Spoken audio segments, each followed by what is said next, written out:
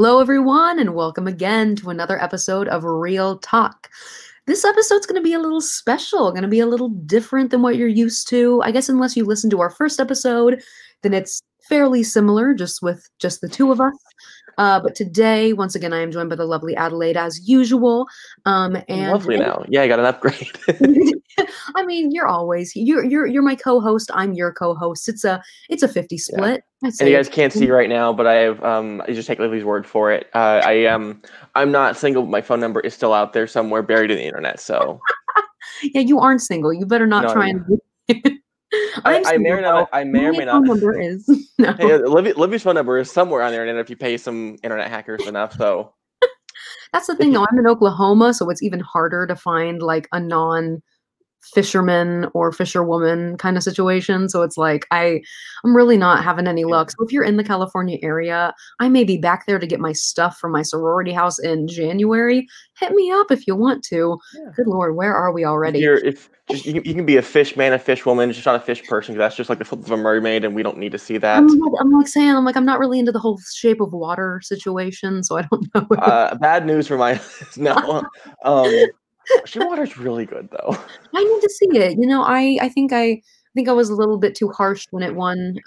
It won Best Director, didn't it? Did it win? It won Best Picture, Best Director, Best Actress. I think it won Best Original Score. Can you hear that? Yeah. Oh, yeah. Is it your kitty cat? Yeah. Oh, look at him digging. Y'all can't hear it, or you guys can't see it, but maybe you might be able to hear it. Cosmo is the cat. He likes to bury a hole in the litter box and not take a shit. He's just not take a shit, just dig. Digging a dig, yeah.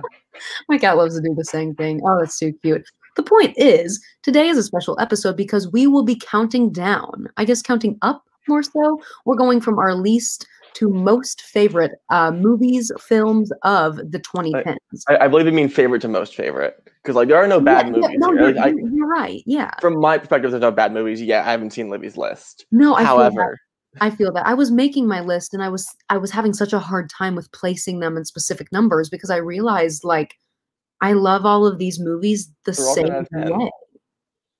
It's just hard to put them in an order. Yeah. Did you feel the same way? Yeah. I will say, actually, as I do this, I added another thing to my honorable mentions list. Because on top of those 10, I also have an additional fire truck. Fire truck. I have 10 or 11, I lost count. 10 or 11 different honorable mentions, ignoring the fact that I also have a written, confirmed, actual, fully filled top 100 of all time list. Oh, see, that's something that my ADHD brain could not. I mean, okay. That's the thing. It could, but it can't. It could on a good day, but it can't on any other. Yeah. Well, I think we've talked about this. Just like my ADHD is hyperfixation, so I can just lock down and I did that and I'm actively updating it. And the majority of those are from the 2010s, so I could just like yoink that list, and that's a majority of what's here. It's not everything, but it's a majority of it. Right. See, my hyperfixation just comes with like specifics, as in like, fandoms and whatnot. You know how I am with Marvel and everything. But I've had a top 3 list since maybe 2012 that's been solid and consistent. However, I haven't had a top 10 list, as well as one of the top 3 that I have is from like 2017, 2008, and that's Juno. So I couldn't add it to this list because she didn't make the cut. Ellen Page, love of my life. I am so sorry. But so I told Adelaide before this, I went through Letterboxd and kind of looked at all of the films that were made within the 2010s. And I found myself like realizing I've seen so much more than I thought I'd seen, like to the point where I was checking off like Alvin and the Chipmunks, The Squeakquel, and realizing I'm going to tell you, I loved those Alvin and the Chipmunk movies. Okay, Real Talk is canceled. Thank you for watching season 3. No! Come on. Absolutely not. Gubler's in it. He played Simon. There is one good part of that entire franchise, and it's David Cross. Oh, because he does not give a shit. What about Jason Lee? I like him. No? Okay. Okay, but in fucking Shipwrecked, David Cross plays a bird who doesn't give a shit. But Jenny Slate was in Chipwrecked. It wasn't a good part, and I also haven't seen the entirety of Chipwrecked, but I really don't want to at this point. Like, it came out at a time when I realized, okay, I'm done with Alvin and the Chipmunks. But actually, wait. Wait, Oh yeah. oh wait, no, is that one a road trip? Either one of them I haven't came even out. seen Road Trip or Chip. One of them came out the same day as Star Wars: The Force Awakens, and was the highest-grossing movie of that year, if not of all time. That never reached number one at the box office. Oh my God. Okay, yeah, because it Yeah. had to be Road Chip because I think Road Chip came after Chipwrecked. I shouldn't know that because I don't care, but having a younger sibling really puts everything in perspective. Okay, Oh my, Cosmo's done shitting in my room, so now we yay. can get to our Now top we can 10 of start. the 2010s. Do you want to go first? Or should I go first? You go ahead and go first. Gotta get one MCU reference in here because, fun fact, I have no. Oh I do no. have franchise on my list. I do not have an MCU movie on my list, though. I have two. Or, well, I wonder why. three Marvel movies, but only two of them are MCU. It's just going to Okay, be a I can fun probably get to the one, but that's beside the point. So my number 10. go for it. My number 10 is the only one on here that I have not seen multiple times, and that's only because it came out last year. Ooh, And okay. by the time that I wanted to get the DVD, I was poor and couldn't afford it. It is Celine Sciamma's Portrait of a Lady on Fire. Something I have yet to see. Tell me all about it. Oh my Oh god. Okay, no, so I'm in bad. summation, other than just gay depression, because that's most gay romance films, Of course. it's about this painter who's basically hired to I don't know like the technical term for it, but this princess, royalty, duchess, whatever. She's been like seen as I don't what are words?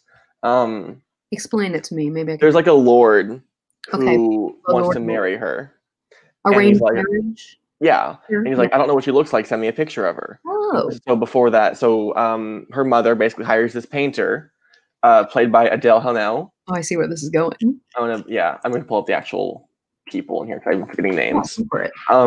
And throughout all of that, really, it's about them slowly falling in love over it. Just like, wow, I never had someone actually pay attention to me, and it's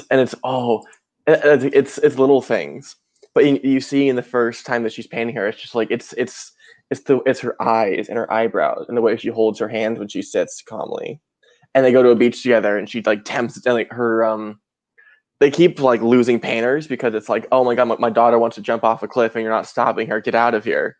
What is She does that just to test them, which is fucking good awesome. Lord? And of course, yeah, they fall in love, they have sex. I think what Sciamma does, what she does wonderfully, is Mhm. she removes like the I'll just say like that one of my honorable mentions. The other French lesbian film everyone knows about, Blue is the Warmest Color. Uh, Oh yeah. that's we can get to that controversy later. Right. But I think at the end of it, like there's a sensitivity to it. There's an understanding of like this isn't about lust, and even then, like they're on a lot of sex scenes per se. Right. They allude to it, and it's not like it's hidden, but they don't focus on it, and it's just about these two women's relationship, even though it's for such a brief time. Acknowledging how real it is and how important it feels to them, and how much that it impacts their way of life going forward. And Mhm. beyond that, and this is my extreme hot take. Yeah. It has my favorite ending of any film ever. Like it is brilliant, and I can't say anything about Don't, spoiling it, but don't it's say anything. wonderful. Oh, that's fantastic. See, this is I'm it's on my list. It's on my watch list 100%, and I'm very excited to watch it, but I think it's also like I mentioned previously with our onward thing, I'm very scared of emotions and especially when it You comes. would not survive this. No, I know I won't, but I'm still ready to see it. You know what I mean? And I've seen a lot of coverage of it online, especially on Twitter. I've seen GIFs probably of the ending, but I think I don't know what it means, and so I'm ready. I think to dive right, right. So I think that I don't really have an idea. Like I've seen images, but I don't know the context. So I think that's where I'm very excited to jump in and get my eyes on this movie. So what you know isn't the end scene, but it's the titular scene basically is what I'm guessing, Is right? it the viewing of the picture itself? Okay, no, that is the ending. But Okay, so yeah. there's another thing that everyone is that it's being like pushed around right now Yeah. is like the big famous scene. Basically, it's their house worker at basically the place that she's staying gets pregnant, and they go to like some like small like witchy cult thing, and there's never really like, an explanation to it. Mhm. Either give birth or have an abortion. I forget which one. Ooh.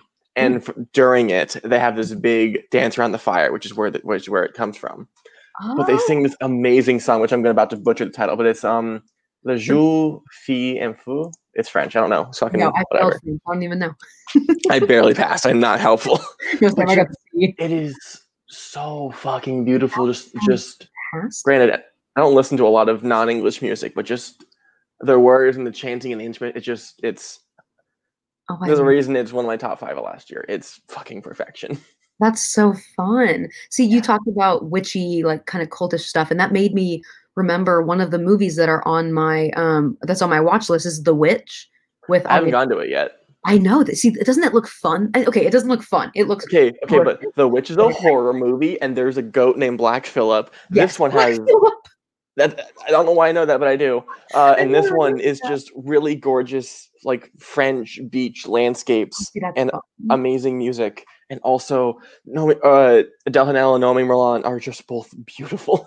Oh, so God, honestly. Oh my Yeah. goodness. Not to mention we stand them and Celine Sciamma Yeah, because yeah. when fucking Woody Allen won a Best Director Oh, lucky, thing lucky. Mm. in another country for a shit movie, and they both walked out. It's like, okay, cool, yay, or pedophiles. Like we fucking stand, and we fucking stand. Did you see that Woody Allen was trending on Twitter this week? Why? Well, that's the thing. I didn't look it up, but I know that one of the log lines for like the whole or like the subtitle for like the trending tab on Twitter was "No, he's not dead yet." Fuck, why not? Oh, jeez. Okay, so Sorry, what is your sorry, number 10? Florence. My number 10. Okay, so this is actually kind of this is good because we're kind of going with the oh geez, what's the word? With the period pieces, I would say. And I believe I talked about this in our top 3 last 3, but this is just a movie that has been so integral with with my quarantine period, and this is kind of the only movie on my top 10 list right now that has been from my quarantine period. But I've watched it multiple times. I love it so much. And I realized I could only pick one Anya Taylor-Joy film for this list, and so I had to kick out Thoroughbreds to my to my honorable mentions because I had only seen it once. My number 10 choice for my top 10 of 2010 is Emma because I just love it so much. Is that not 2020? It is. Does that not count? No, it's 2010 to 2019. Are you kidding me? Well, fine. Then I'll talk about Thoroughbreds instead. I know you just wanted that, didn't you? No. Although I just talked about that with my friend last night who's seen it for the first time. So I am primed and ready. Oh, you've seen it? Oh my goodness! Yes. I'm so excited. I watched it in theaters. I was hyped. It's Emma. As much as I love you, oh no, why can't I find it? I can't spell thoroughbreds. That's why. So I'm trying to look it up. There's a U in there because British people are pretentious. Thoroughbreds, whatever. Oh my gosh. Well, yeah. So I guess I watched Thoroughbreds in. Oh geez, I had to have watched that in 2019, probably the summer of 2019. But it had been on my list for such a long time. And I think initially I really wanted to watch it because I loved the actress who played Amanda, who is kind of our resident psychopath in this film. Oh, you like Ready Player One, don't you? No, I liked Bates Motel. I've never seen Ready Player One. Oh, is she in that? Yeah, oh my gosh, yes, she is. She plays, so Norman Bates has a brother, named something, named like whatever, and he's. I guess Roger. Sure. No, okay, Dylan. Norman Bates has a brother named Dylan, and he falls in love with Olivia Cook's character, Emma Ducote, but so does Norman Bates. So no, it's a whole mess. But I first fell in love with Olivia Cook through Bates Motel, and I found out that she was going to be in this movie with Anya Taylor-Joy, who I had, I had seen her Anya in something before. I think it was that I knew that she was in something else because I'm looking at her filmography right now, and I'd never seen her before I had seen Thoroughbreds. So I think that I had recognized Anya Taylor-Joy from The Witch, and I kind of she had one of those faces. She really, she's the most recognizable human being I've ever seen in my entire life. Those eyes, are you kidding me? Gorgeous. I could fall into them. Oh my God, right? But then also Anton Yelchin. is in this movie, who unfortunately, I know, unfortunately passed away before the premiere of it, and even before the premiere of the final Star Trek, which is when No. I fell in love with him. I know I, it's I don't even love I don't even love Star Trek. I was fucking crying watching Star oh, Trek Beyond. I Like was him and so Leonard Nimoy both tributes in the same movie. Like that shit I hurt. know. No, I saw that. I saw that movie with a significant other of the time, and it was so embarrassing because I was just crying my little eyes out for Antoine. But yeah, but this film is just I think it's just it's ooh geez, I'm stuttering because I don't even know because I've never seen anything else like it. It's this kind of oh geez, like family drama, but at the same time friendship drama, and who can you trust with your friend relationships and whatnot. I'll give a quick run through. Two upper-class teenage girls in suburban Connecticut rekindle their unlikely friendship after years of growing apart. Together, they hatch a plan to solve both their problems, no matter what the cost. And I'll tell you what one of the problems is that Anya Taylor-Joy hates her stepfather and would like to kill him. We stand fuck We stand it. stepdads. Now, listen, I don't have a bad stepdad, and I don't have a bad step-parent at all. But I have parents with significant others. And I'm not going to say that either of them are awful. They're both very kind and very nice. However, I understand the whole situation of that's not my mom, that's not my dad, and I kind of get it, you know? I think there's beyond that, and the Oh, movie yeah. tries to show that through the rowing machine and how like Talk they role. just it's like this idea of just like Mhm. omnipresentness and how Yeah. it's always there and just you never feel comforting or safe. That's He's, why you always hear her just like scratching along the floor if she's doing anything. and it's And this oh my feeling of god, you don't feel at home in your own home as yeah, and it's also like a giant metaphor for being a child of divorce or a child of parents with significant others or whatnot. It's just kind of just like uneasiness. It's constant, and it mhm, may feel like it's okay in the long run, but you think about it more and more, and it's just like this eeriness to it, and yeah. I never thought about it like that. That's crazy. I think the movie also does a wonderful job of just balancing tone, Oh because yeah. I mean, there's a lot of darkness to just the idea of just like wanting to murder your stepdad, but even beyond that, like Olivia Cook's character, like her whole introduction is like, oh yeah, that she's the girl that like killed a horse, and they don't explain it for the Mhm. longest time, and it's trying to like, can you like humanize with this character who in Right, our mind is like a fucking psycho who just murders horses for whatever reason, and right, then they get in a fight with a drug dealer played by Anton Yelchin and right. trying to balance that and everything. And it just the movie does a really good job at finding its tone and finding its audience and just sticking through it all the way to its end. Which Mhm. again, another amazing ending for a movie. Oh my gosh, it's just and I those last few seconds really just kinda ugh, I think about it and it just kind of, woof, gets me every Yeah. time. Again, like the motif of the rowing machine just like finally Oh, yeah, continuing and just and staying it's, long and it's after. all done in one shot, which to me is like it's Oh god. I think that's the sign of just a really amazing director. The Mhm, idea of just like getting to convey all of this emotion, not only through just the idea of all of it in one shot, but mhm, through like just through the use of sound and trusting your actresses. mhm. I think it's really incredible what was able to be done there, and I don't think he's done anything else since then. It's Corey Finley, and he did a show, I think it's a show on HBO called Bad Education, which I Oh no, think it's I've a movie. I meant to watch that, and I never got around to it. I've heard is Bad amazing Education a things movie? though.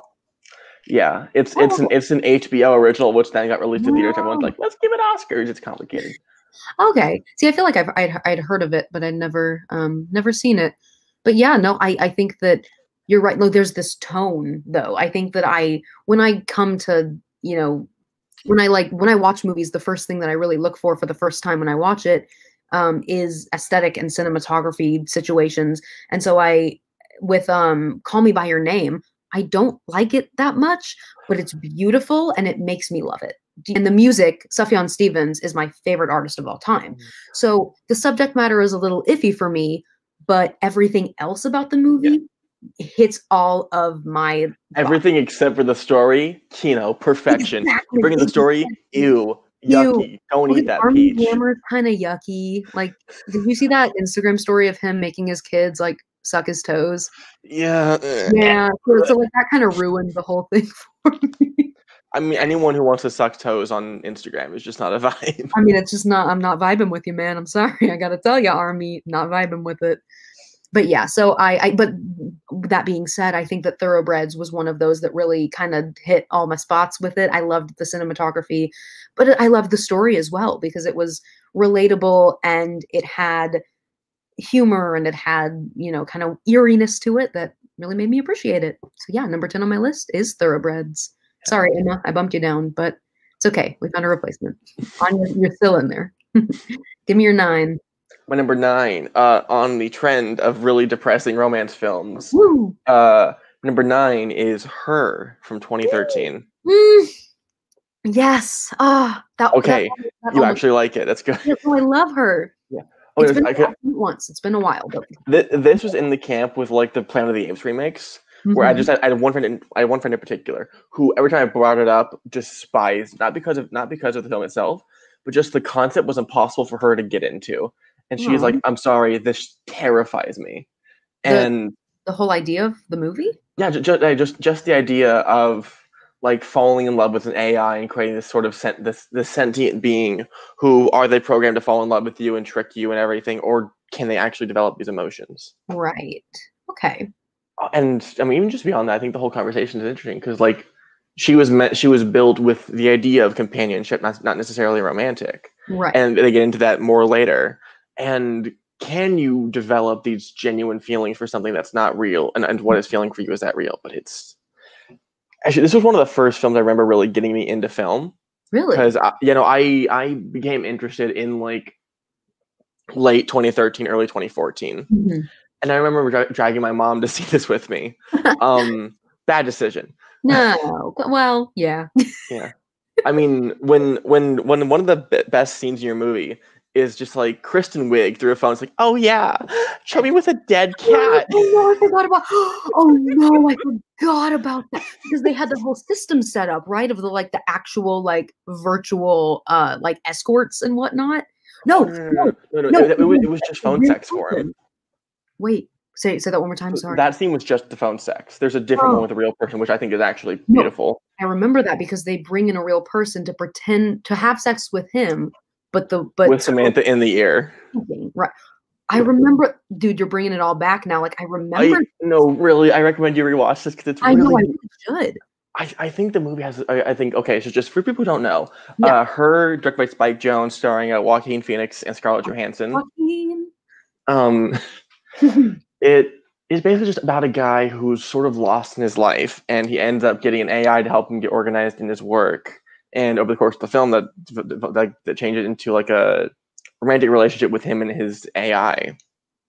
And the film does at times sort of question, like, is this real? Is this a valid relationship? And this is all like opposed with his wife, his ex-wife, who broke up because he was too controlling and expected too much out of her. So is this person who he basically has full control over just like a bad thing for his mental health and his relationship and everything? But also, your mic just cut out. Oh no, I muted myself. Oh, okay. All right, never mind then. But I just think it's beautiful, and they symbolize his loneliness so well. I think they filmed in like South Korea or something. Really? So they have like these beautiful, massive skyscrapers, like adorned with pastels. And it's supposed to be in the future, so that they do that on purpose. Like near future-esque, like. Wow! Oh, I love that. Now theoretically. That's so cool. Oh yeah. I just think back on a lot, and you'll see. Like I just have a thing for just like non-traditional love stories. Yeah. And it's beautiful. And I think the film does this great way of just like showing how all the relationships are different, sort of accepting that. And you get that through Amy Adams is in here as well, and she's dating. Oh, I forgot who the fuck she's dating, but some asshole. His name is Matt Lesher. No one really special. And then also his coworker Chris Pratt. Oh, no way. Yeah. Oh, so funny or weird. Well, it's just all these different characters sort of approaching their relationships in different ways, and how companionship sort of like not only defines the individual, but you can get so much from someone about how they spend their time and how they treat their significant other and who they're with. Right. And it's just this beautiful film about relationships. And I I do not have words, but I can say that the director voices a little robot guy, and he plays video game, and it's like, hey, go in this hole, fuck you, little fucking shithead, and he's just yelling at him the entire time, and Oh it's my great, God. and I love it so much. Oh, I really need to rewatch this because I put it on my letterbox and it's something that I know that I've seen and I need to rewatch, but I think one of the reasons why I watched it in the first place was because the original song that was created for the movie, the Moon Song, Oh, um it's so oh, good. it's so good. But my favorite band of all time is Vampire Weekend, and the lead singer of that band sang a rendition of that song just like for like download, but also at the Oscars. Ezra Koenig did the Oscar performance with Karen O, I believe. I believe so. Yes. Yes. Also, the music here was composed by Arcade Fire. No fucking way. Yeah. I didn't even know that. Oh, that's so cool. I love this even more now. I mean, hey, I mean, just like rewatch it in the background while we're getting through. Oh, that's amazing. That's just like how I love that Labyrinth did Euphoria.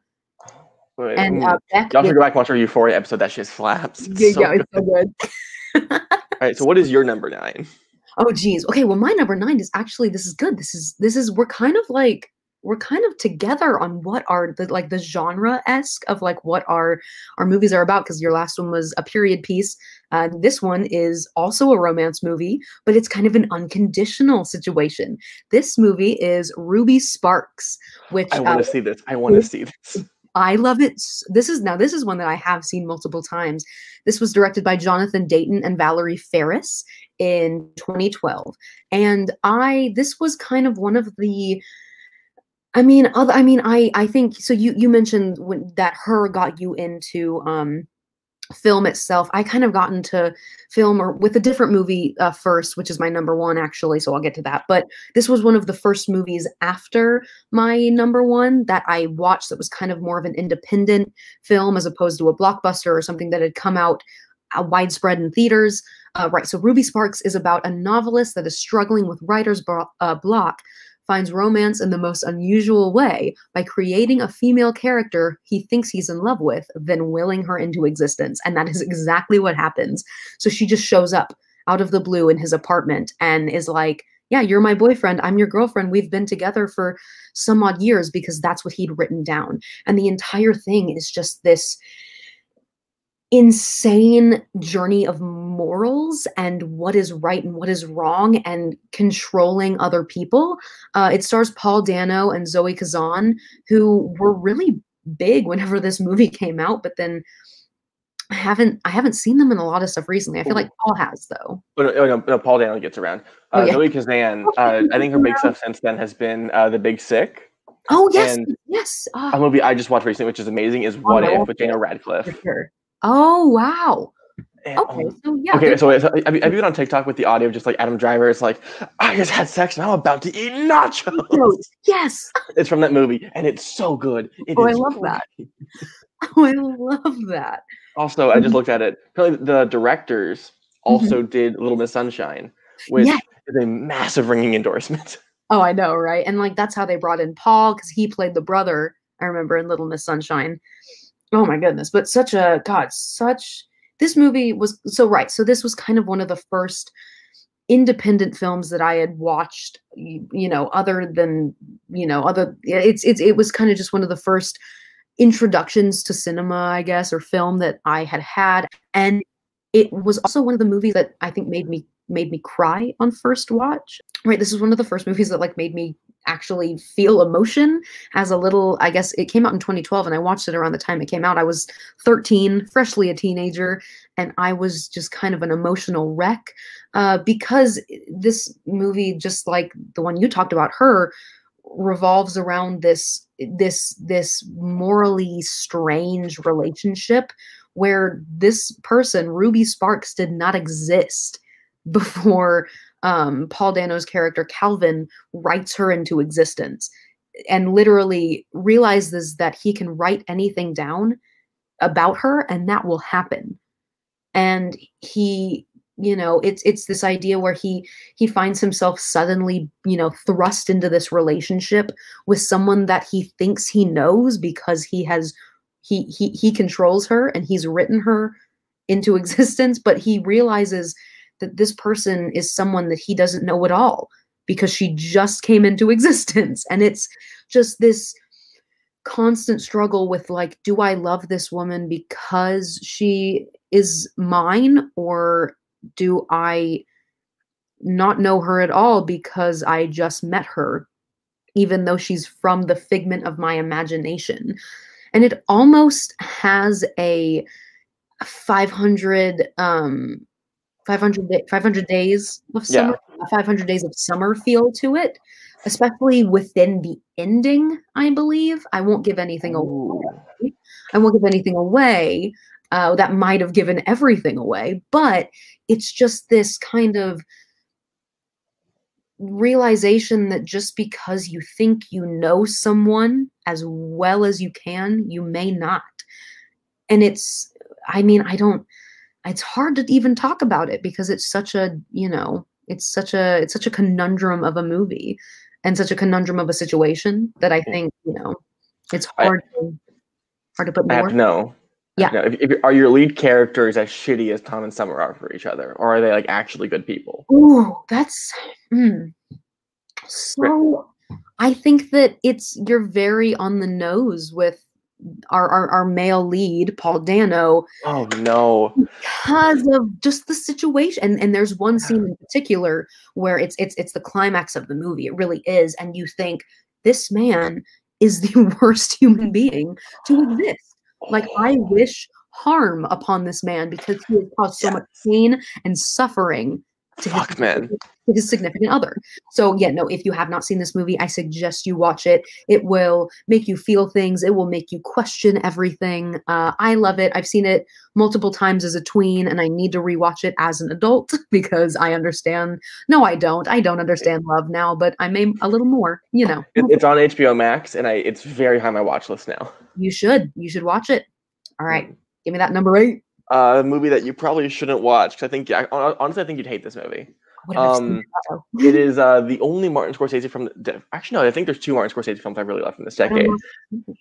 The obvious pick of Wolf of Wall Street, which I'm not picking. Haven't My seen other it. one is Silence. Oh, haven't seen it. Why shouldn't I Okay. watch it? Let me know. So Silence is pretty telling for what the movie's like. The movie's whatever.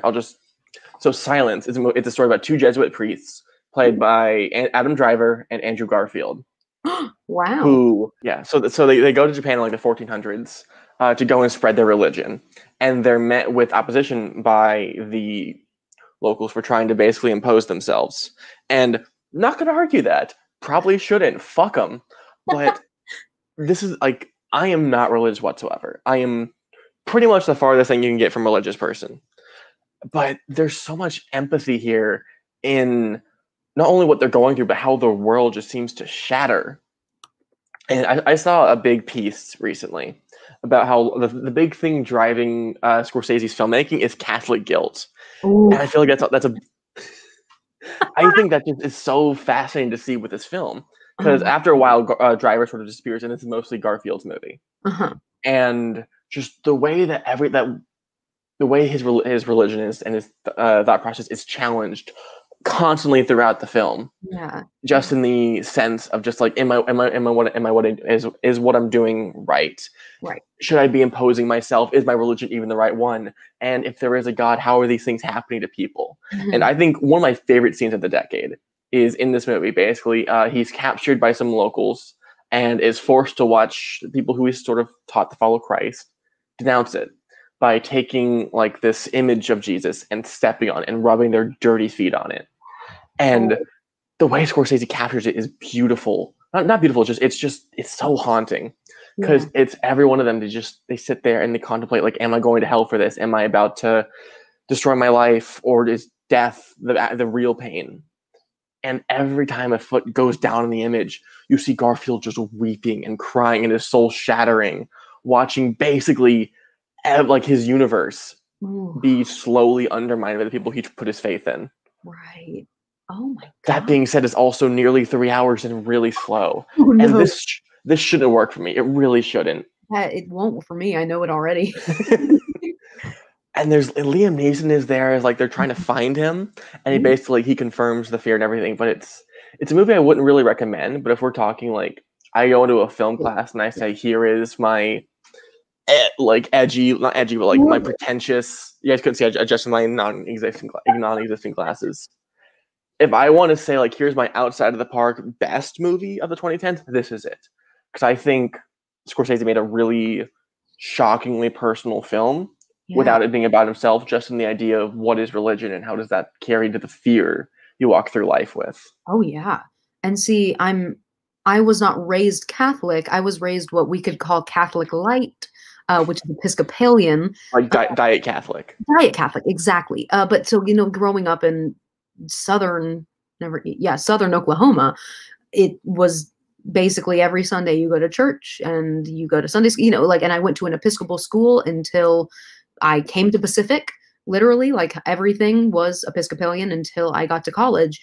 And so you even said, you know, stepping on the, the picture of Christ. And I cringed. I cringed a little bit because I am not religious now and I don't really believe in any higher power. I'd say I'm more agnostic, but that still was like, ooh, like that's like in my head. There's this constant, like, there's this feedback of like, oh, you can't do that when anything like and anything anti-religious comes up. So that's so interesting. I mean, I don't think I could make it through this movie at all. And you're right when you say that. But it's still, I mean, it's interesting. And also you got me with Andrew Garfield. I mean, And Adam Driver. I know. See, I'm not much of a Kylo Ren person. I know. Lots of people He don't. had sex. He's about to eat nachos. I love Adam Driver, but I don't love Kylo Ren. I think that people are a little too quick to see. It's okay. It's hard because you can argue that the same thing. Listen, I love Star Wars. You can argue that the same thing happened with Darth Vader, but Kylo Ren was just always a little evil bitch. But Darth Vader was a good boy at one point. I don't know. We're not talking about Star Wars right now. We're talking about your movie. And I mean, that's interesting. I'm not gonna lie, I don't think I've ever seen a Scorsese film. And I think that if I were no, well, okay, don't quote me on that. Let me make sure before I If do that. if there's one I'd probably give as your first one, it either be Wall Street or Goodfellas, or if you want to go non-traditional to like ease your way in, you could do Hugo. Oh, wait, Hugo with Yeah, Hugo. Yeah. Oh, I love the movie. Wait. Oh, I hate Hugo. You hate Hugo. I love Hugo. I love Lisa boring. Butterfield so much. But I watched that movie like so much as a kid. Not as a kid, but as a high schooler. But like still, I loved Hugo.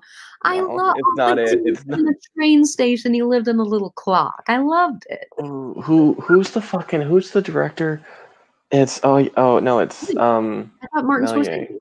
No, the director. It's George Méliès. Look at me, I made Trip to the Moon. I'm so special. Look at me, I'm Ben Kingsley. Yeah, Fuck you. Weird. Fuck that. One of the movies like an ode to cinema, but it's fucking boring. It has weird robots in it. I just don't give a shit. Now I liked it. Just trying to figure out. I do not play nice, and we'll get to that maybe later. I don't know your list. And see, but also I think that on my list a little further is Taxi Driver. I wanted to see that for a little bit longer. So I think I'd start with Wolf of Wall Street or Taxi Driver. Yeah. But this one seems interesting. I mean, I think that Martin is he doesn't go overboard, but I think his runtime is a little too long for my needs and my like Irishman is fucking rough. But I will say that I think it's a great movie that you could watch it in like a history class in like 20-minute segments. Ooh, okay, yeah. Yeah. Let's say you're a teacher and you're teaching about like this era in history, or you're like a Christianity teacher. I think this is a great film to just show in a classroom and just be like, here, look at this little like small pocket of history. Wow. No, I love that. That's super cool. Could I run and grab a drink before you get to your next pick? Yeah, for sure. You're good. All right. If you want to keep talking, you can just like talk about the show or plug anything you want. Okay, yeah. Right back. Yeah, for sure. Let me even think about it. No, you take your time. You're good. Hey guys, it's just you and me now. What do you want to talk about? I don't know. Hope you all are enjoying this episode. What to say? I don't know. It's been quite a year, hasn't it? I mean, how are you all doing with online learning? You can't respond. You can't talk back. I can only hope it's going well. I honestly really like it. My grades have yet to suffer from it, which is nice. if anything, they've gotten better, and I don't know why that is. Uh, but you know, I can only hope that yours are doing the same. What classes are you taking? Again, you can't respond. It's okay. Oh my goodness. You guys are you guys are troopers for hanging in there. This is quite the season of Real Talk. We're already 40 minutes into this episode, and I'm not even to my number 8 pick for top 10 movies of the 2010s. So this is set to be a long one. That is for sure. But still, it's going to be fun. If you want to play a drinking game, take a shot every time I say but. Oh, and Adelaide is returned to us. Here we are. The audience and I had a nice little conversation. It was good. I'm scared of I'm scared to listen back to that. Let's hear what you It's really just me asking how their semester's gone. Hey, positivity. Yeah, good stuff. All right, number 8. I think so, yeah. Okay. My number 8 is also just kind of another one of those movies that I really got into when I was younger. I think it's, again, one of those kind of quote-unquote indie movies that I got into as a tween that I thought I was super cool for watching, but it is a good movie. And it is the 2010, it's kind of a funny story. Never heard of it. Never heard of it. Oh my gosh. Well, so here's the thing. It stars Keir. Oh my goodness. This name is hard to pronounce. If you have ever seen the show Atypical, he plays the main character in that Netflix series. Keir Gilchrist. Keir Gilchrist. Gilchrist, something like that. Which like has an ego, I'm guessing, from the name Christ. It must. Gilchrist. Is his name, and he plays Craig. And then also Jim Gaffigan is in this movie. He plays Craig's father. Zach Galifianakis is in the movie. All of these people. Zoe Kravitz is in the movie. That's funny that one of the main characters that's in this movie isn't even on like the main list, but it's Emma Roberts is in this movie, who is not one of my favorite people, but is in this movie nonetheless. But this movie is about a clinically depressed teenager who gets a new start after he checks himself into an adult psychiatric ward. So it's kind of about this freshly 17-year-old. Or no. What happens in the movie is that in this movie, Keir's character Craig is suicidal, checks himself into a mental hospital, where unfortunately the pediatric unit, because he is a high schooler and is not yet an adult, is under construction. And so he gets thrust into the world of the adult psychiatric unit, where he kind of has to figure out what's going on and makes friends along the way and starts to understand himself. And I think that this movie was kind of my first introduction to mental health in a sense, and the complications and the horrific situations that come with mental health. But it's honestly it's based off of a book written by this is going to get depressing. I'm very sorry. This is based off of a book written by Ned Vizzini, I believe was his name, who unfortunately passed away due to unfortunate circumstances back in 2014, 2015, 2013, around that time. But it was really kind of just this movie that I watched at like a really weird time in my life that I think made a lot of things more understandable and a lot of things more clear to me as I grew up. And so I think that I turn back to it every now and then, just because it's something that is comforting in the sense of mental health is scary, but it also doesn't have to be horrific all the time. It can be funny, and it can be kind of just like a silly situation, and that's what this film kind of makes it. It's like destigmatizing it to an extent. Yes, no, exactly. That's exactly what it does, and it's nice, and it's almost refreshing, because I think so often with film you see, oh, depression is awful, and you're in your room and it's just kind of like, no, sometimes mental health can be like the dumbest shit in the world, and that can only be seen by people who are mentally ill sometimes. And so it's kind of this, it's like a breath of fresh air to see that like these, people are just like me and I'm just like these people. And we don't have to be ashamed of being, right, exactly. We don't have to be ashamed with, the issues that we have. We can take them in stride and work to better ourselves and also have a laugh while we do it. And that is definitely something that this movie does. So if you haven't seen it, I would definitely suggest it. It's fantastic. Like I said, Zach Galifianakis is in it. He's a big old goofball. He is just like a silly little man. He really makes this movie great. So yeah, if you have yet to see it, I would suggest it. All I can say is like the entire time you're talking, I was like, have you seen The Way Back? I was just thinking about that the entire time. I have seen The Way Back, but it's been a while. I think I need to rewatch that. I just, for some reason, when I heard destigmatizing mental health, I was like, ooh, okay, short-term 12, which we'll get to that later. And Way Back, just like, oh, hey, this kid is obviously like very depressed. Everyone around him sort of sees it, and they're just like, oh, you're pretty cool. Fuck your family. Fuck your dad, Steve Carell, or stepdad, whatever. Fuck your dad, Steve Carell. Oh, that's a great quote. That should be on a shirt. Hey, Real Talk merch on top Honestly, of, I'm making what the did we rat say before? for it right now. Can wait until like 2024. This podcast can review Ratatouille the musical. Remy the Ratatouille. Oh, I can't wait. Did you hear that Disney saw it and responded? Yeah, no, I saw someone on the Disney Parks Twitter account was doing a rap about it. Oh, that is so good. I'm ready for this musical to come out. I know it's going to happen. It has to. It should. Oh my goodness. Give me your number 8. Number 7. Oh no, wait. Oh yeah, you went first, right? Number 7. Yeah, right. My number 7, I think, is really interesting because I let slip before the show really got anywhere that I had one animated film on here. Oh. And it was one I didn't think Livy had seen, and she's like, "Oh, I've seen it." So we could actually talk about it in detail. Oh yes, Your Name. Your Name. So see, you didn't think I was a little anime bitch, did you? You didn't think so, huh? Welcome to Weeb Talk. We talk about films from.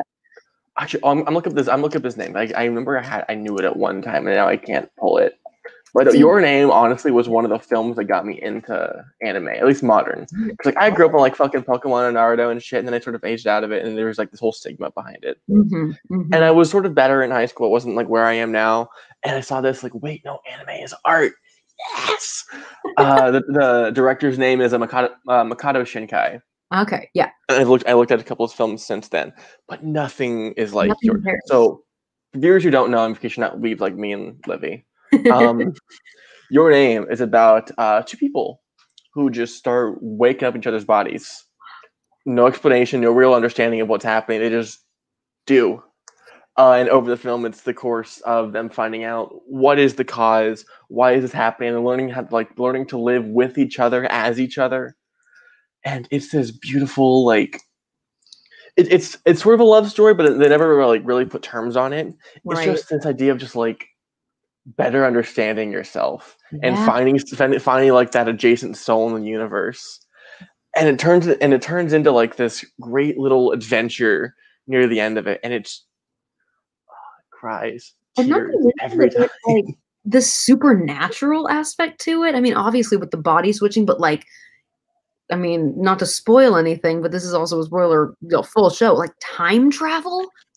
Yeah. In a way, like, oh my god. Well, I think what Shinkai does really well is like the idea of just like blending casual fantasy into his stories. Like I can say that more directly with like his film he released last year, Weathering with You.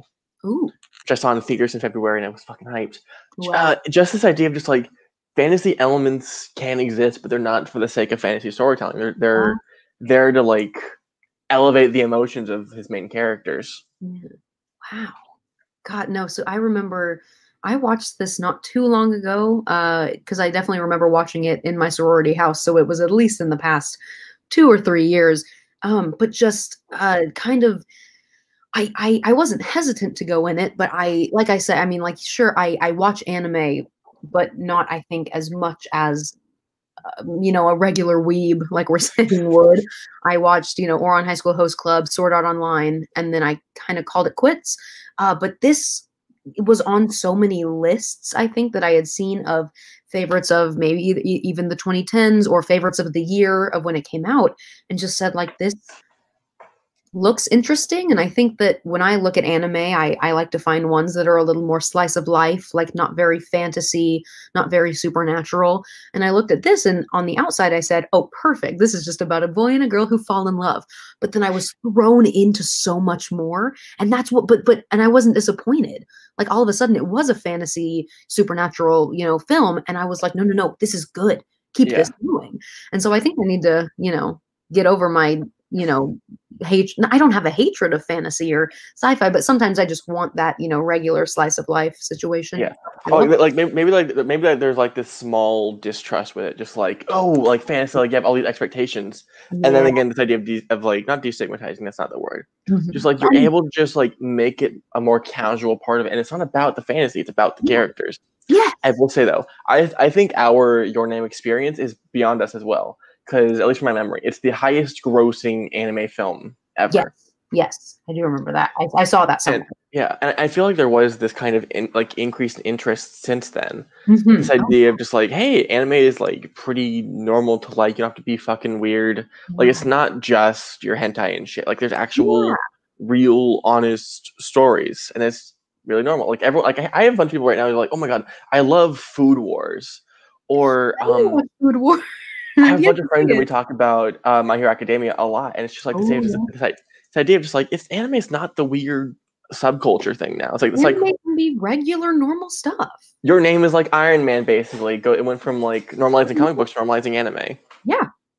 And I think that, and even so, and I look at it more, and I think whenever I kind of, so this was, I watched anime all throughout high school just because, when I made friends with the theater kids, that's just what kind of happens. It's all the same. But I started watching all this stuff, and all of a sudden, I was made to feel like I was a weirdo for watching random animes. And then one day I, go to school senior year, and all of the cool kids are like, you watching Naruto yet? And it's kind of like, well, wait. Like, hold on. You're not allowed to believe it if I'm not allowed to watch anime. Like, what the fuck is this? You can't just all of a sudden, then I kind of had to take a step back and be like, no, anime can be for anyone. It just because all the cool kids got a hold of it, doesn't mean that I have to freak out. And so I think that I'm glad. I think is what's happening is that that anime is coming into more of a mainstream, which is some rare because I usually hate it when things come into the mainstream because I'm a hipster trash piece of shit. But like, I think that it's nice now that people are kind of, realizing, anime isn't just for like nerdy, weird kids. It's, anyone can watch it because it's basically just television or film. And I think that that's really cool. So yeah, I I love. remember like this came out in 2016. Everyone was like in an uproar at the Oscars, like, why wasn't this nominated? Yeah, what And wasn't I'm it? looking for it right now and I can't find it. Oh yeah, and it went to like Zootopia, and like that's fine. And Ooh, it's actually, very the nice. first thing was a really good year. Yeah, Zootopia, Moana, Kubo and the Two Strings, Oh wow. The Red Turtle, which no one fucking liked, but I still really want to see. Never even heard of it. Oh my It's gosh. it's a silent film from Ghibli, so That's it's oh, Ghibli. yeah. That's good And then. then My Life as a Zucchini, which I have a friend who loves Yeah, it. I wanna see that movie. It looks so cute, but maybe sad. I don't know.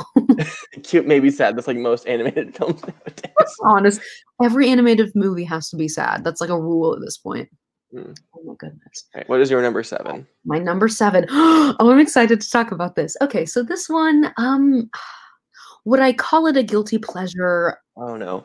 Yes and no, but it's kind of it is the result of a phase that I had in middle school, but it's not the phase that you think it is when I say the movie.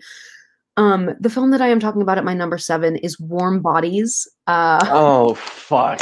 Oh no, oh no, oh no. I haven't seen this, but I'm scared of this discussion. No, so okay, well, so when I say Warm Bodies, obviously most people will see, okay, it's a zombie movie. I understand that. My obsession was not with zombies. I've never really been into the whole zombie craze. My obsession was with Nicholas Hoult, our main protagonist in this film, who plays R. He doesn't have it, his name is just R. But then you have to so what's fun about this movie is that the main character's name is R. He is a zombie, and after a highly unusual zombie, R saves a still living girl from an attack. The two form a relationship that sets in motion events that might transform the entire lifeless world. So obviously we know that our protagonist's name is R, but what is our female protagonist's name? Julie. So if you think about it, R and Julie, Romeo and Juliet. Gag. Um, this is obviously an adaptation of Romeo and Juliet, because it's this basically Teresa Palmer, who plays Julie, is the daughter of a is the daughter of John Malkovich, who I know. What? Can you believe it? But John Malkovich plays basically this like the president of this. So it's the zombie apocalypse. It's post-apocalyptic, and John Malkovich has started this society of zombie hunters, basically, who go out every day and they shoot the zombies. Also, I'd like to mention that there are two types of zombies. There are the regular zombies that still have skin, and there are the bonies that just are bones. they're just bones. That's it. But anyways, John Malkovich's little army of society people go out and they kill zombies every day, and they scout areas that they could maybe take over to expand their land and kill zombies. But after one unfortunate raid, I guess you could call it, Teresa Palmer, who plays Julie, and her then boyfriend Perry, who is played by Dave Franco. Perry gets I know, right? He's awful. But right, so after James Franco's character dies, Nicholas Hoult takes Teresa Palmer's character back to a plane. So all the zombies live at an old abandoned airport, most of them do, and he takes Juliet back to his airplane where he lived, and basically just teaches her that, hey, zombies aren't all that bad, and they fall in love. And that's all you get to know about the movie. But so I had a Nicholas Hoult obsession in middle school at the perfect timing for this movie to come out, and I still love him to this day. I think he's great. You guys should go watch his new movie. Whoa, geez, what is he in? He's in this new show with I know he's in that Tolkien movie. That's about it. Oh, he was in Tolkien. Yeah. Yeah. No, it's a period piece. It's not important because that's not what we're talking about. Also in The Favorite, which is great. Oh, he wasn't. Was he in The Favorite? Yeah, he played one of like the head of the opposition of the parliament or whatever.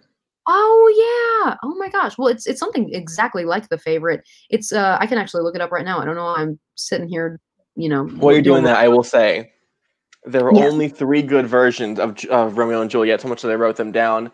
No, tell You me. guys can't see. Probably There's only agree. three good versions. Number 1, West Side Story. Yeah.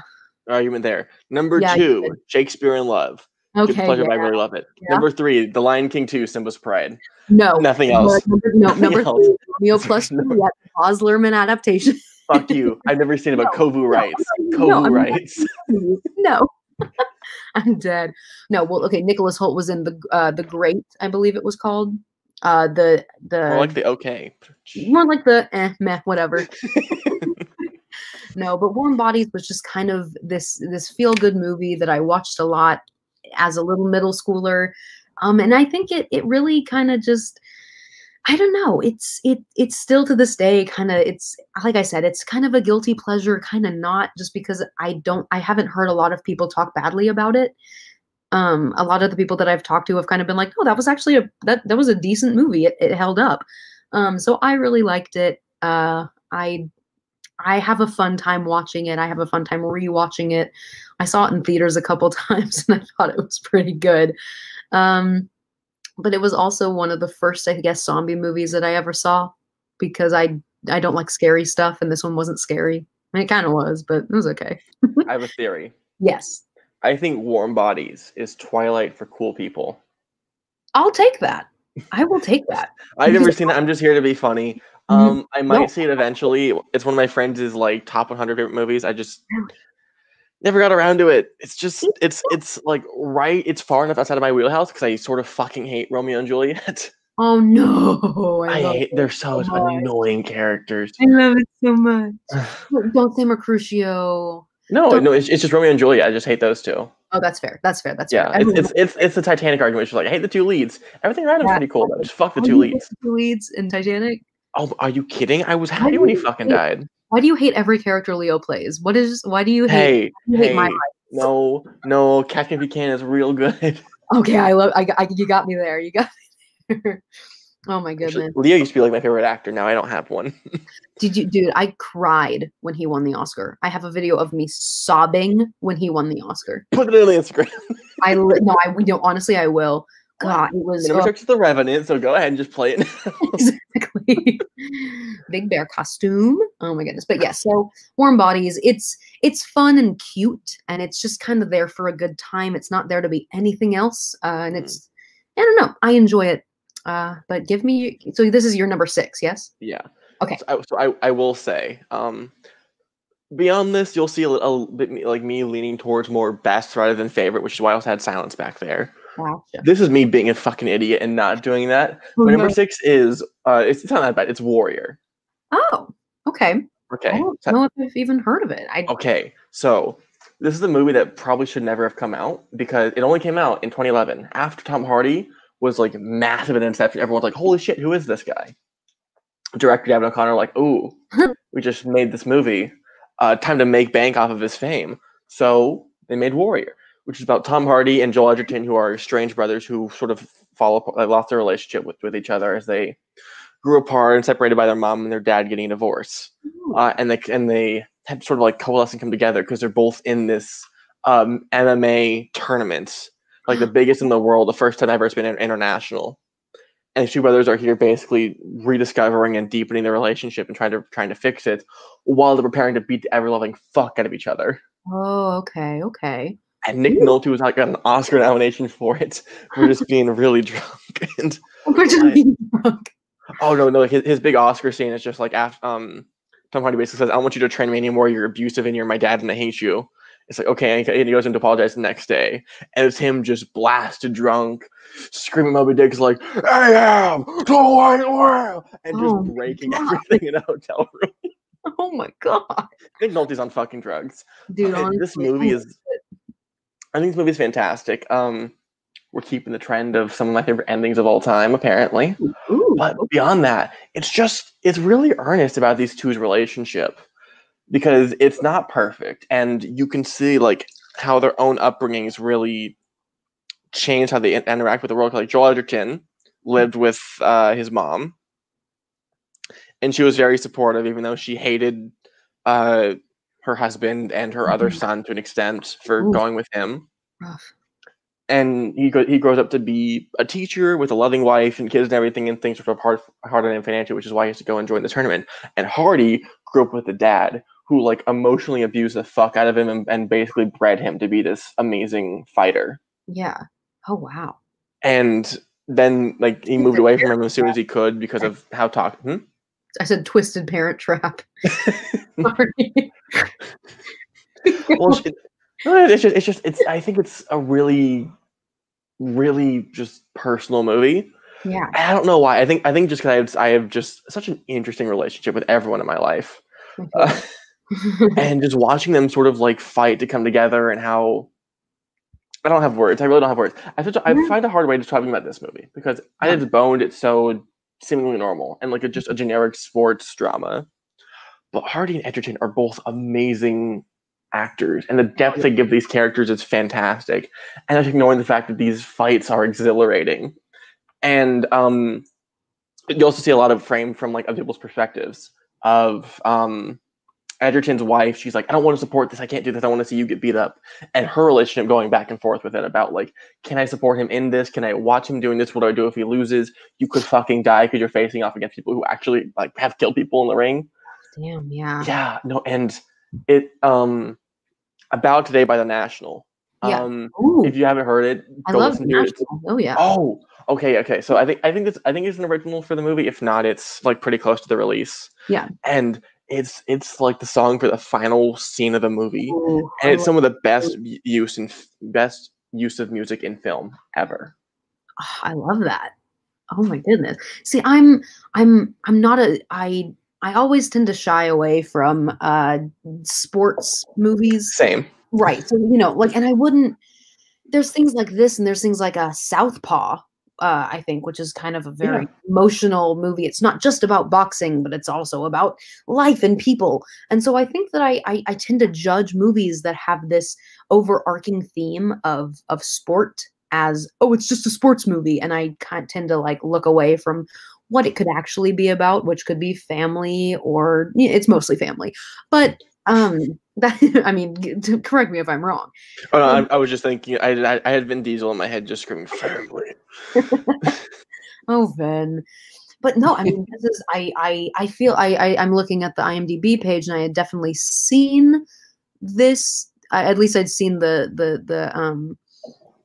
poster Yeah. art for the movie, and I probably once again brushed it off as just a sports movie. But the way you talked about it makes me really want to watch it. I, Also I because I think love I think. Oh yes. right. I think that like the most interesting thing about this is how it sort of just works for everyone. I think if you give yourself to it. I love 'Cause I've made both my parents watch it on their own in their own time. that. And individually, they were both like they both just understood my love for it and could find enjoyment themselves. Oh, And not only that, but, like at the end of the film, there's a little like keynote, whatever, that basically just says like oh, I'm forgetting the actual words of it, but like basically like this is like love your brother, love your family, and oh, just be there for them. Oh, like this oh, this is a love letter basically to just brotherly relationships and family. I So love like that. it'd be a weird thing to like sit down and watch with your family, but it's something I would just be like, hey, just like watch it. Yeah. And Oh, if they get to it in their own time, just there's like this emotional understanding, this connection of just like seeing what family means to people. oh, I love that. I mean, I think that again, sports movies tend to always have this under. I mean, there's the overarching theme of sports, but then there's the underarching theme of anything else. And I love that film has to have that, but I think it's always nice when it's family. And you say family, but all I can think of is that movie that Florence. Oh, gee, Pew. Pew. Yeah, I think we Fighting with my family. yeah, yeah. Yeah. It's the only thing running through my head right now. I haven't seen it, and Florence I Pug. Yeah. don't know if it's even good. It's But all right. It's fine. I don't love it. yeah, isn't The Rock in it? Yeah, he's also producer Gross. in the movie. Gross. I don't like The Rock. I'll say it right now. He's good in the Jumanji movies. But that's what I hate him most in because I feel like we didn't have to do anything with Jumanji. We really didn't. I didn't Okay, do anything. but you know why I love The Rock? Because I was playing Jackbox last night with all of my friends, Oh yeah. and every time we got a question, it was just like, "Oh, this person is hard." We're always answering The Rock, and we're always close enough that it was concerning. That's so funny. I don't know. I something pushes me the wrong way with the WWE superstars becoming actors, which is why I also don't like seeing John Cena in things. Dave And then Bautista. what was that? No, no, Oh, because he oh, also defended James Gunn after James Gunn was outed for making those really disgusting pedophilic tweets. I have a lot of yeah. His audience with comedy. I think like I'm not going to defend those. that. I, No, I think the James Gunn situation is very great, but those jokes are ew. yeah, those jokes are nasty. I think that Yeah. it was also, but like then again, yeah, it's a weird situation. Yeah. I have a lot of weird grievances with a lot of weird people in the Marvel Cinematic Universe, that's for sure. But god damn it, don't I love it? Which kind of brings us to my number 6. Oh boy. Okay. In a weird way brings us to my number 6. So my number 6 is a Marvel movie, but it is not a part of the MCU. However, well, I don't know if you're going to be doing that when I say it because I'm very scared now. it's kind of touchy. It's touching though. This is. Oh, I'll just go ahead and say it. My number 6 film is X-Men First Class. Yes. Yes, Hell okay, yeah. It's so fucking good.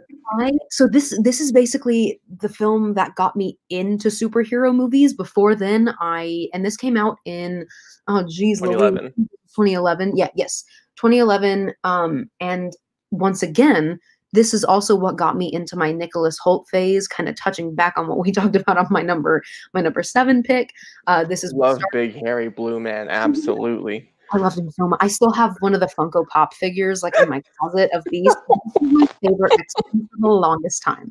But I also watched this movie because I also had a big old love for Jennifer Lawrence, which has gone away now because I Yeah. just not feeling it anymore. But it was because her and Nicholas Hoult were together, and so I love I love a good pairing. I love a good relationship because You love a good at two attractive people just like casually smushing faces. exactly, but also because I have no relationship of my own, so I have to thrive off of other people's. And so that did it for me. But they met through this movie, and so I was like, "Oh my god, I have to watch it." But instead, I was met with so much more that suddenly sent me into the world of Marvel movies and then the Marvel Cinematic Universe, which will be in my later in my later favorites of 2010. But in this movie, you get the origin stories of all of the classic X-Men. And I think that it's one of the things that it takes place in the 1960s, which is something that I had, what wasn't very, you know, uh, I wasn't in love with in the beginning, but I learned to love it. And now I have this big old thing where I'm kind of one of those people who's like, I was born in the wrong decade and I want to be in the 70s or the 80s right now. This kind of started that too. Um, the synopsis is in the 1960s, superpowered, oh my God, superpowered humans, Charles Xavier and Eric Linscher, work to find other humans like them. But Eric's vengeful pursuit of an ambitious mutant who ruined his life causes a schism to divide them. Oh my God, this movie has everything. I'm gonna go into my Stefan moment really quick.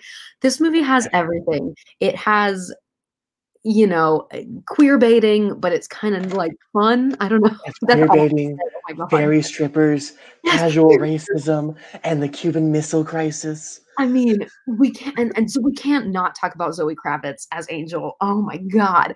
But there's all of my come to be favorite X-Men are in this movie, and even one of the best cameos by Hugh Hugh Jackman. Jackman. Oh my God, when they come up to him at the bar, it's like, I'm Eric Fletcher, I'm Charles Xavier, go fuck yourself. That lives in my head 24/7. It's just this movie is fan service for those who love the original X-Men comics or movies, but it does it in a tasteful way that also gives you an origin story and makes you think about the Cold War, in a weird, I mean, it's kind of the whole entire thing. Also, Yeah. it's the only time I've ever. Okay, there's only two movies I like Kevin Bacon in. This and Crazy Stupid Love. Yes. Oh my God, he was Sebastian Shaw. Yeah, he's Oh my great. God. Oh my God. He was pretty cool because he like had this whole energy situation where he could absorb the energy of other people and then kind of Yeah. shoot it back out at them, which if you think about it, my little superhero nerd is what the Black Panther's suit could do in the Black Panther movie. And I just love thinking about how all of these kind of superhero powers and the like suit powers are kind of interconnected. Oh, I don't know. Wait, so speaking of his powers, I want to get your opinion on this because Yeah. I do not know comics or X-Men really at all whatsoever. I feel like I know what you're going to talk about. Go When I ahead. first saw this movie, and spoilers, I'm sorry, Darwin's death. I knew you were going to talk about it. I thought it was one of the most like Un- beautiful, haunting scenes in I anything. I think it was uncalled for. I think it should not have happened. I'm on the Darwin should have lived bus, if you want to call it that, because his power is that he can evolve and adapt to anything. He should have been able to survive whatever happened. But like theoretically, he should be invincible. He should be invincible. But Yeah. of course, and there's what happens. I think when I look into it through like when I go onto Twitter and I look up, problems that people have with the movies, it's like, why would you kill the one African American character that you have, and why would you do it first when his character is literally supposed to be invincible? So I think there's a lot kind of piling on to Darwin's death that I'm kind of annoyed with. Yeah. In the end, it happened, and I can't change that. I just really don't think it should Yeah. have. But I won't defend it. I think it's filmed so amazingly. oh yeah, I think the score oh, and the slow destruction of them. I think it's beautiful. mm, Everything behind it, and now that I know just more, just doing research into it, it is really disgusting. oh yeah. No, it's nasty. And what's crazy is that I look back on that scene, and it's one of my favorites. The not Darwin's death, but the beginning of this scene is when they have all the original and all the first it's the first class of X-Men, X-Men Mhm. first class, and they're all together in this room, and they're kind of like, there's obvious tension because there's this kind of need to be the best, and they're all talking to each other, and they're kind of like, well, what's your superpower, and they're having a fun, but they grow together, and they learn to become friends based off of the fact that they all have this X gene, this mutated gene, that caused them to have superpowers. And it's kind of this beautiful coming together of, this band of misfits that is always so fun to see in movies. And I really love that. And then all of a sudden, fucking, fucking Kevin Bacon had to come in and ruin it, fucking ruin everything. And also, I hate Mystique's ending because that was just stupid. But whatever, it I had to happen. I need to rewatch this. I think part of me is just like questioning it all in my head because I'm constantly told like, oh no, Days of Future Past the best one, and I haven't seen that since theaters. But I really just I want to sit down and rewatch all of the X-Men movies in a row Yeah. and Oh yeah. just get the opportunity to re-experience everything. Hmm.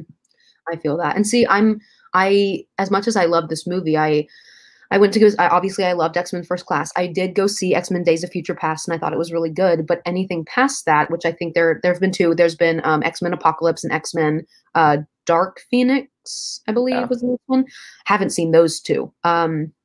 Which I need to, for sure. Also because I love Evan Peters' rendition of oh geez, Speedy Boy. Quicksilver. Quicksilver, thank you. I'm a terrible Marvel fan, but he was only in one That's MC. an MCU thing technically. So Well, yeah, I see, and I love how we had two Quicksilvers. And here's the thing: now that Disney owns Fox, we can get Evan Boy, Evan Peters as Quicksilver, and that'll be fantastic. American Evan Horror Story. Yeah. Evan Horror Story Ryan Murphy. Yeah, exactly. We can get. Oh, I know. Don't even get me started on Mr. Murphy. But yeah, X-Men First Class is my number 6. It is my tried and true. It was my first Marvel movie of all time that it got me into the franchise of Marvel itself, and I owe a lot to it.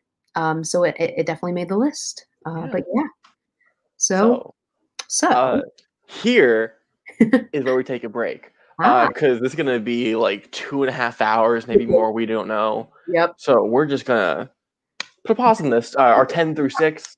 Thank you for listening this week. And next week we will be going through our 5 2-hour number ones. Yeah, One.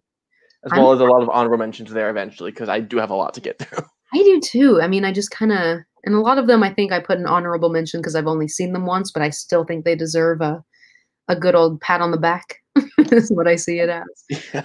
But this was fun. I Yeah. love going through top 10 lists. I mean, I watch Mojo too much, so this is a Mhm. lot like that for me. But yes, thank you so much to everyone for listening. We will be back with you next week with with the remaining 5 movies of our top 10 of the 2010s. We hope you enjoyed this listen, and we will see you next time. Bye. Bye.